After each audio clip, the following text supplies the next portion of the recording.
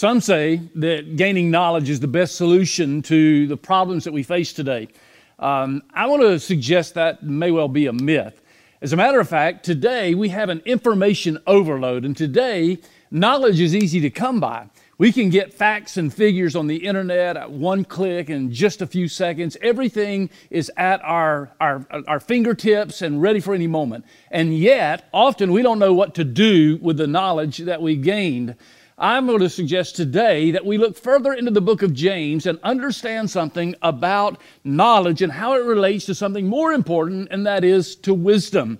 There are three words that are found in the scripture that are used at times synonymously, particularly in the Old Testament books of Proverbs and Psalms. We find three words in somewhat of a triplet form, and they are very close to meaning and yet a little bit different. We have the words knowledge, understanding, and wisdom. What's the difference in those two things? I think it's key to understand.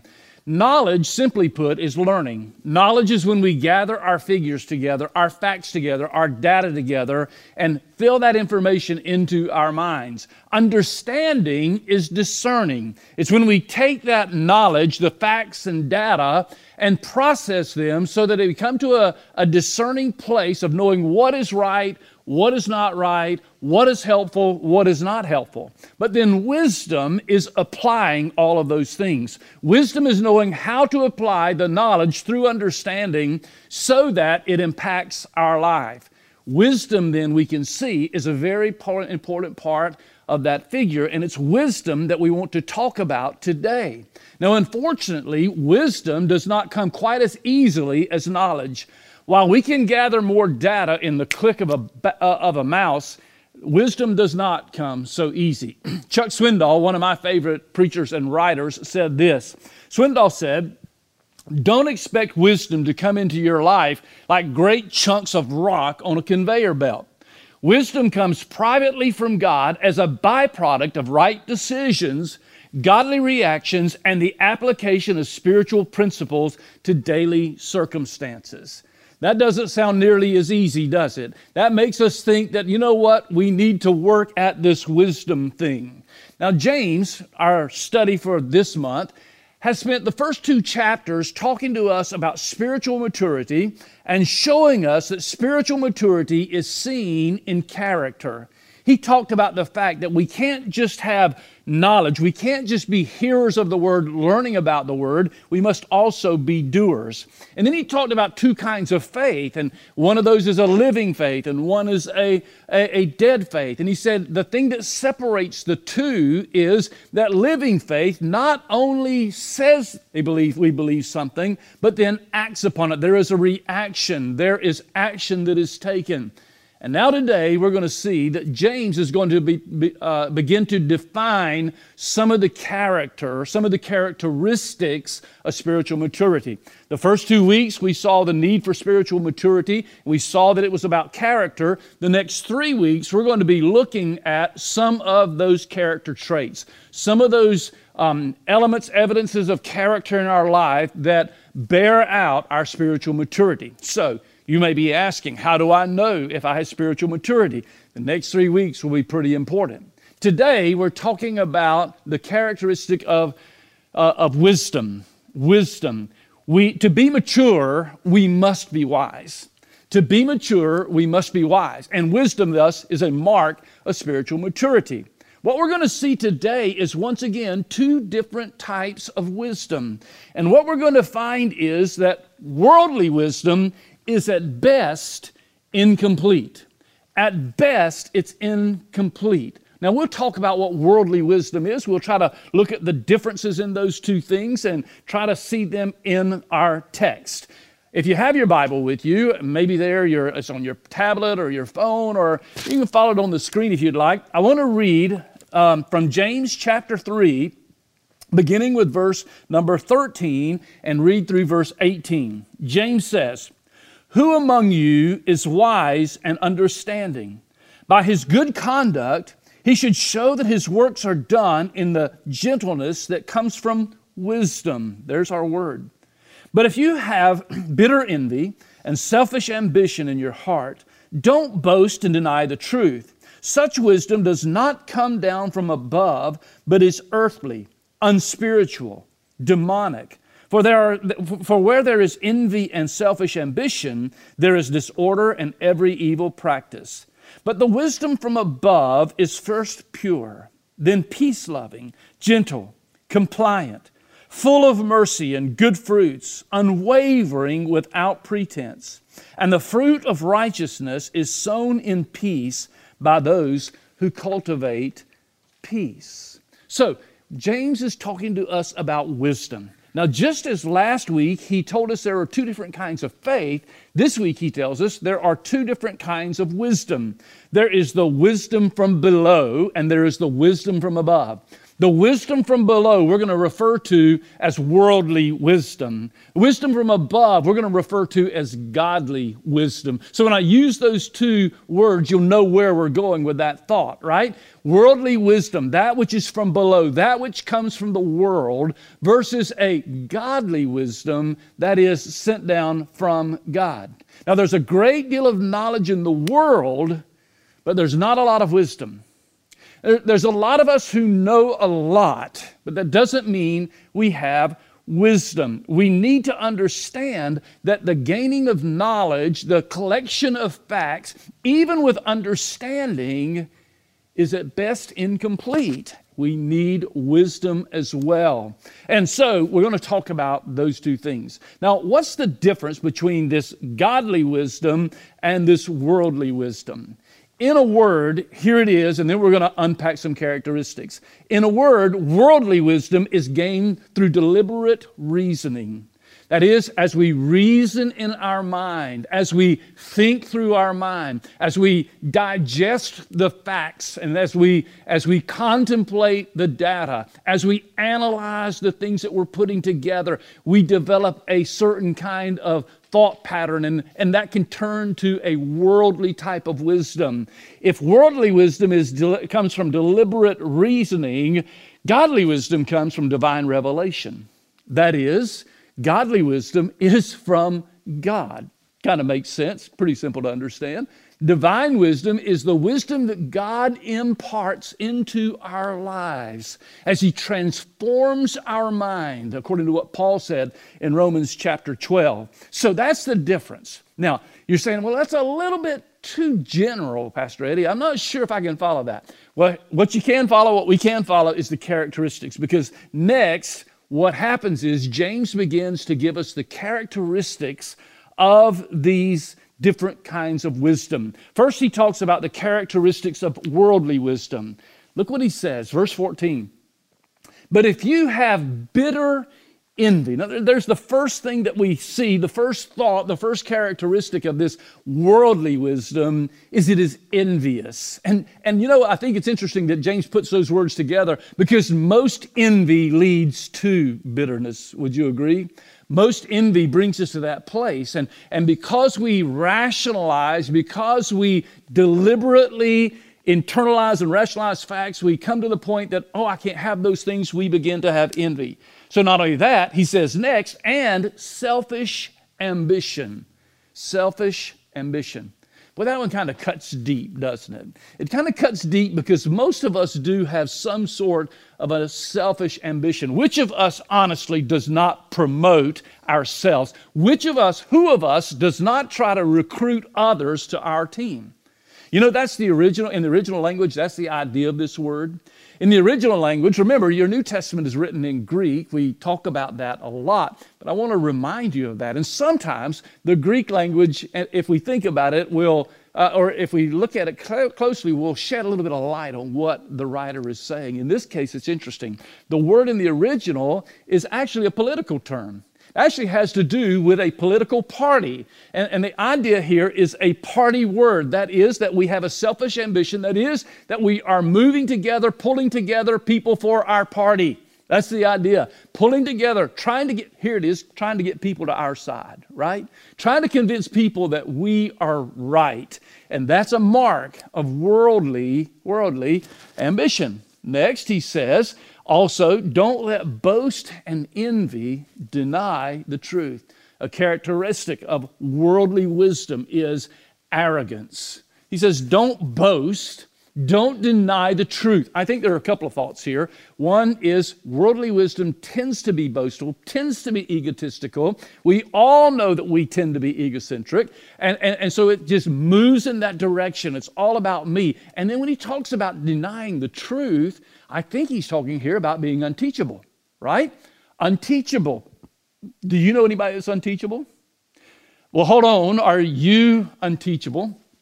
When's the last time you allowed somebody to bring something into your life? When's the last time you allowed somebody to speak into your life and you became teachable? You came to the point that you felt like that you had learned something. Why is it that as we grow older, we think we know it all? As a matter of fact, I can think many times at my age of how many times I'm still learning. But to learn and to be teachable sometimes means that we have to listen to people even younger than us, right? People who even are less qualified or less educated than us, but our ego sometimes doesn't allow us to be teachable. That's worldly wisdom. A worldly wise person says, I don't need to learn anything else. I've arrived. I'm there. I know what it's all about. And then James continues. He says, such wisdom, remember, he's talking about worldly wisdom. Such wisdom does not come down from above. It's earthly. Okay? So it's deriving from the earth, not from the heavens. It is not coming from God. It is coming from those on the earth. And then he adds, it is unspiritual. The New King James says sensual. That's a good word because the idea is having to do with our senses, having to do with what we can touch, feel, smell.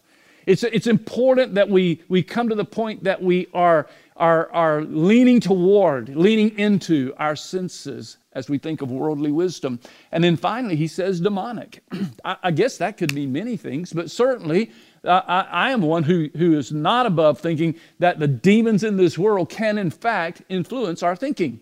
Can't make up your mind, can't make you choose, but can influence your thinking. The idea overall that James is trying to point out is that worldly wisdom originates on this earth. Worldly wisdom comes from our reasoning, our deliberate reasoning and rationalizing all of the data that we bring together. And at the first, that sounds really good. At first you think, well, what's wrong with that? Well, here it is. Because worldly wisdom is at best incomplete. If all those things work out for you, and by the way, I highly doubt they will, but if they seem to be working out for you, I would still suggest at best it's incomplete. Now, what does he say about the characteristics of godly wisdom? Note the characteristics, and I think you'll agree, and I think you'll see why the worldly wisdom is so incomplete. We find that in verse 17, where James says, but the wisdom from above, now there's our contrast, the wisdom from above is first pure. Pure. How can wisdom be pure? Well, perhaps it's pure in its motivation, right? Perhaps it's pure in application. Now, if wisdom is putting into practice, into application, what we have learned and what we have discerned, what's your motivation? That also enters into the picture here. And he says, godly wisdom is pure. And then secondly, he says, it's peace-loving. Peace-loving. The end goal is to bring about peace. Now, we're going to talk more about that at the very end, but note that. He says it's gentle. Not only gentle, but compliant. Now, that's a big one, isn't it? Compliant. Meaning what? Meaning is teachable. Being teachable. That's why we know that's important. Compliant. I like to poke fun with my wife, and I probably should stop. I probably have done it enough. You know, guys, you got to learn to know when you've done this enough. And I probably pulled this trigger one too many times, but I like to call her my little rule keeper. Why? Because she's so compliant, right? But in the truth, her compliance is wise.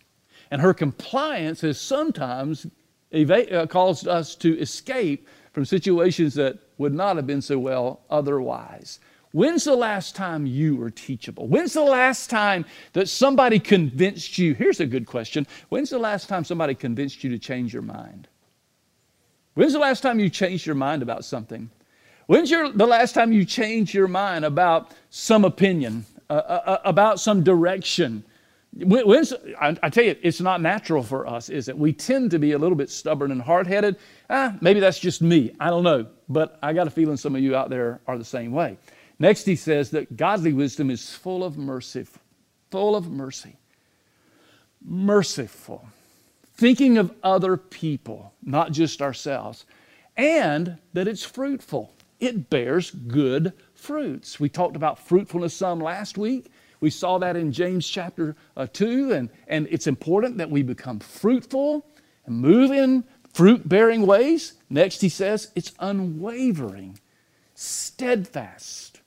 Maybe another good word is consistent. Wouldn't you love to be able to move in wisdom that is consistent, that doesn't waver with circumstances, that doesn't waver with the tide in and out and in and out? Wouldn't you like to have a wisdom that you could depend on, whether things are good or not so good, whether things are free or whether they're very pressure-filled moments, whether there's stress involved, finances involved, doesn't matter. I can make my decisions and move in a consistent wisdom. And then last, he says, without pretense, simply sincere, real, genuine, a wisdom that is not put on, a wisdom that does not lift up myself to let you see me, but a wisdom that is sincere and real and moving in a direction that is sincere and real. So you can see the contrast. There's a distinction between these two that are very, very clear. One impacted and influenced greatly from the world below, and one that is greatly impacted and influenced from heaven above. Now, what's the advantage? What's the advantage for all of us to denying the wisdom of this world and chasing after godly wisdom? You say, well, I'm not sure I want to go that route. Why should I, Eddie? Well, because godly wisdom allows us to live at peace with God and with other people. Godly wisdom bears the fruit of righteousness, which allows us to live in peace with God and with others. John MacArthur, he's been in the news lately, and maybe you've seen it. Maybe you've seen it. He's the pastor out on the West Coast that is battling with the government there about whether or not to gather in a church building. John MacArthur is a noted theologian and author, and MacArthur had this to say. I think it's worth reading. MacArthur said, as James continually emphasizes, the person who professes to be a Christian must prove it by his works, right? James 2. His daily living. If he is a true believer, he will possess his Lord's own wisdom. That is, he will possess wisdom from above, and that wisdom will manifest itself in righteousness, selflessness, and peaceful living. MacArthur understands that as we walk in the wisdom that is from above, as we walk in the wisdom of God, we grow, we mature. And as we grow and as we mature, the fruits of righteousness begin to be seen in our lives. And that brings about peace, both living among ourselves and our own family and our friends and our gatherings, our church, and of course, our peace with God.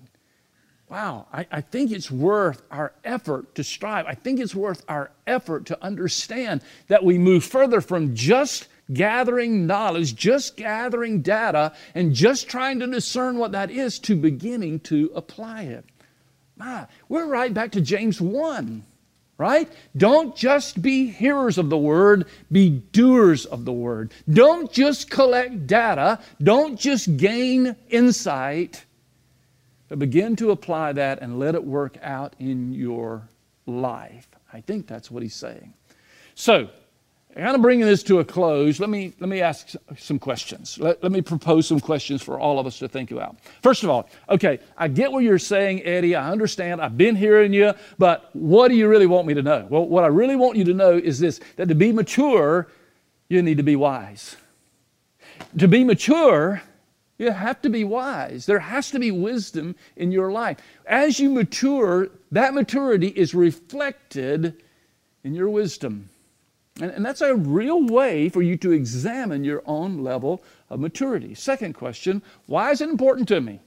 Okay, I get it. I need to be mature if I'm going to grow mature. Why is that important to me? Because worldly wisdom is what? At best, incomplete. What we're trying to say here is that I've got something here from the Lord for you, not from you. Not trying to ask you for something, or I'm not trying to want something from you, but there's something here for you. And that is, if you're walking only in the wisdom of the world, at best it's incomplete. There is a fuller picture here. There is so much more to be had and enjoyed, so much more to abundance in life. So here's the third question. So what do you want me to do with that, Eddie? What should it motivate me to do? Well, it should motivate you to be wise. Be wise. What do you mean be wise? Well, think through it. Think through it. Walking in wisdom, not just walking with the first thought that comes to mind, not impulsively. You know, impulsive living, you got to be careful about that, right? Many times our first impulse is not a very wise impulse. I learned that the first time I had what some economists call buyer's regret. You ever had that? You know, where you saw something, you just had to have it, you bought it impulsively, and what? Then you spend a week regretting it. And it seems that the bigger the purchase, the longer I would be in this regretful stage of why did I do that? You know what? That's true with so much of life. We have buyer's regret because we make decisions quickly, impulsively, without praying, without thinking, without asking God for wisdom in those matters. You got to be careful, be wise. So how do I do that? Well, one, you think of your decisions. Think about decisions that you're making. Why are you doing what you're doing? Are you making wise choices? What's the source of your wisdom? Are you just analyzing it with deliberate reasoning, or are you seeking divine revelation? You say, Eddie, are you saying you think God really cares? Are you saying you think God really cares enough to pay attention to whether or not I'm walking in that wisdom? I think so.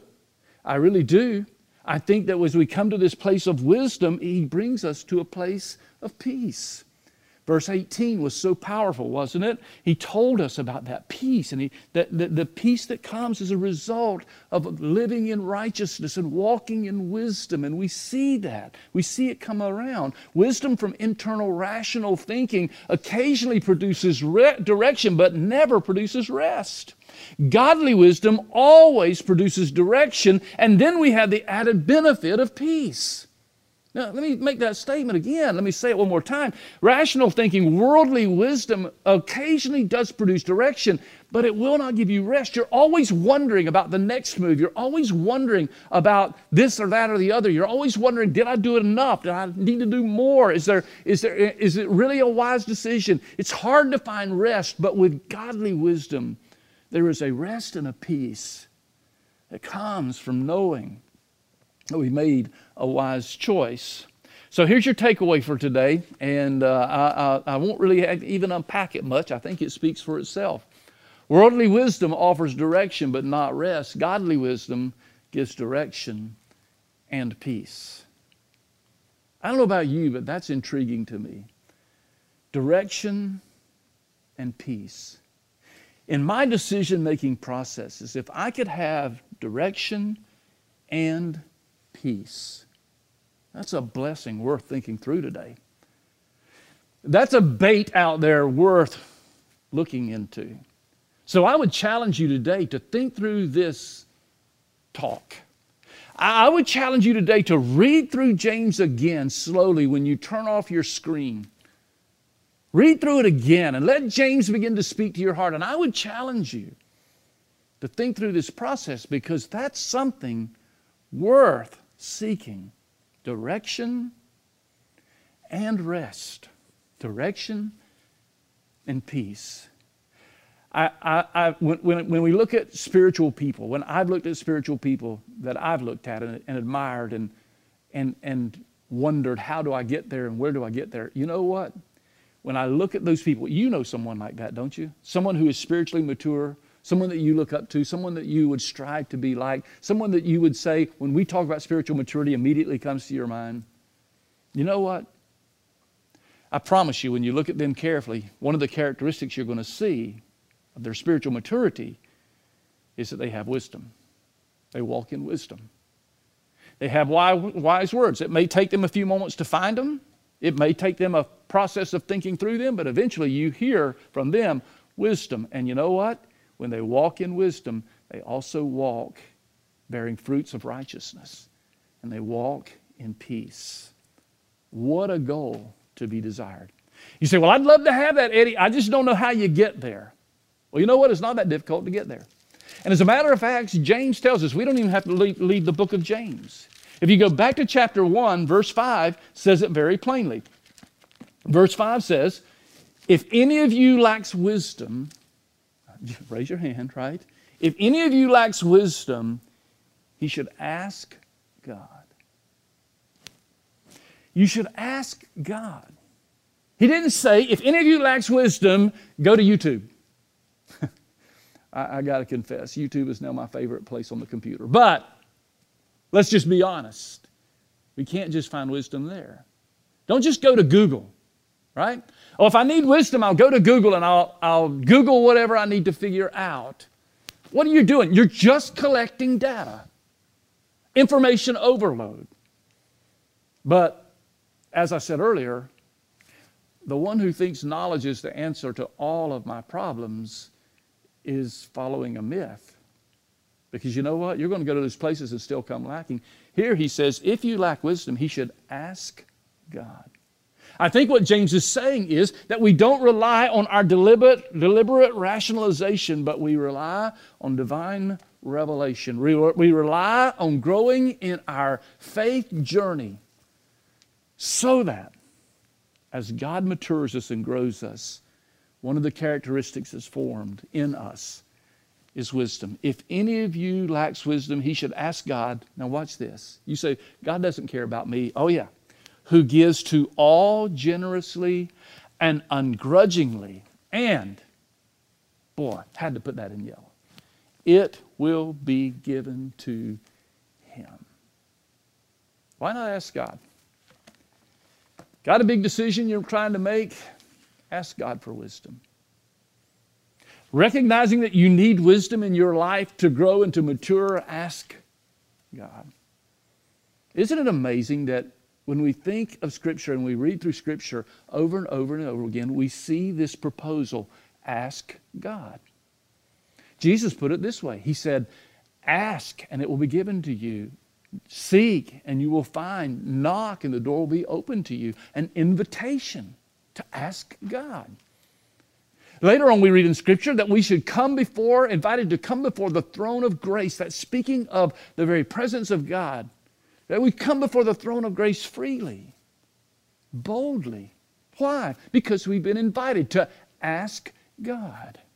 You say, but I don't even know God. Well, guess what? You know how you get to know God. Just ask God.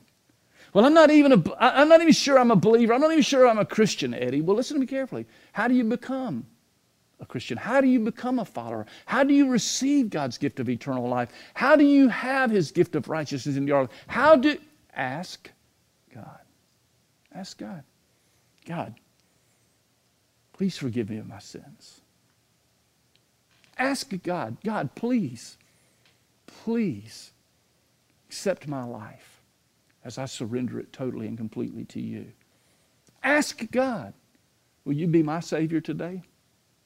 Ask God, will you give me wisdom? Ask God, will you grow me day by day that I can be more like you and enjoy your presence more and glorify your name and walk in righteousness and peace and maturity. Ask God. And you, my friend, will be amazed at what you do. Now, if it's a little bit foreign to you and you think, I'm not sure if I'm comfortable with all of that, somebody's waiting right now to hear from you. And right now, you can go to our website. And right now, you can find there a place to click. And someone will be ready to pray with you, to talk with you, to walk with you through that. Someone is waiting for you right now and anxious for you to just click and just enter into a chat. I mean, maybe you say, well, I don't really need that, but I do need someone to pray for me. Well, somebody's waiting to pray. They're just waiting. All you need to do is click, and someone will respond and begin praying with you immediately, whatever that need might be. Or maybe there's someone there and you say, you know what, I really believe what you said, Eddie, and I have invited Jesus to be my Lord. I have asked him into my heart and in my life, and I just have done it. You know what, we'd love to know about that. So just click and wave at us there.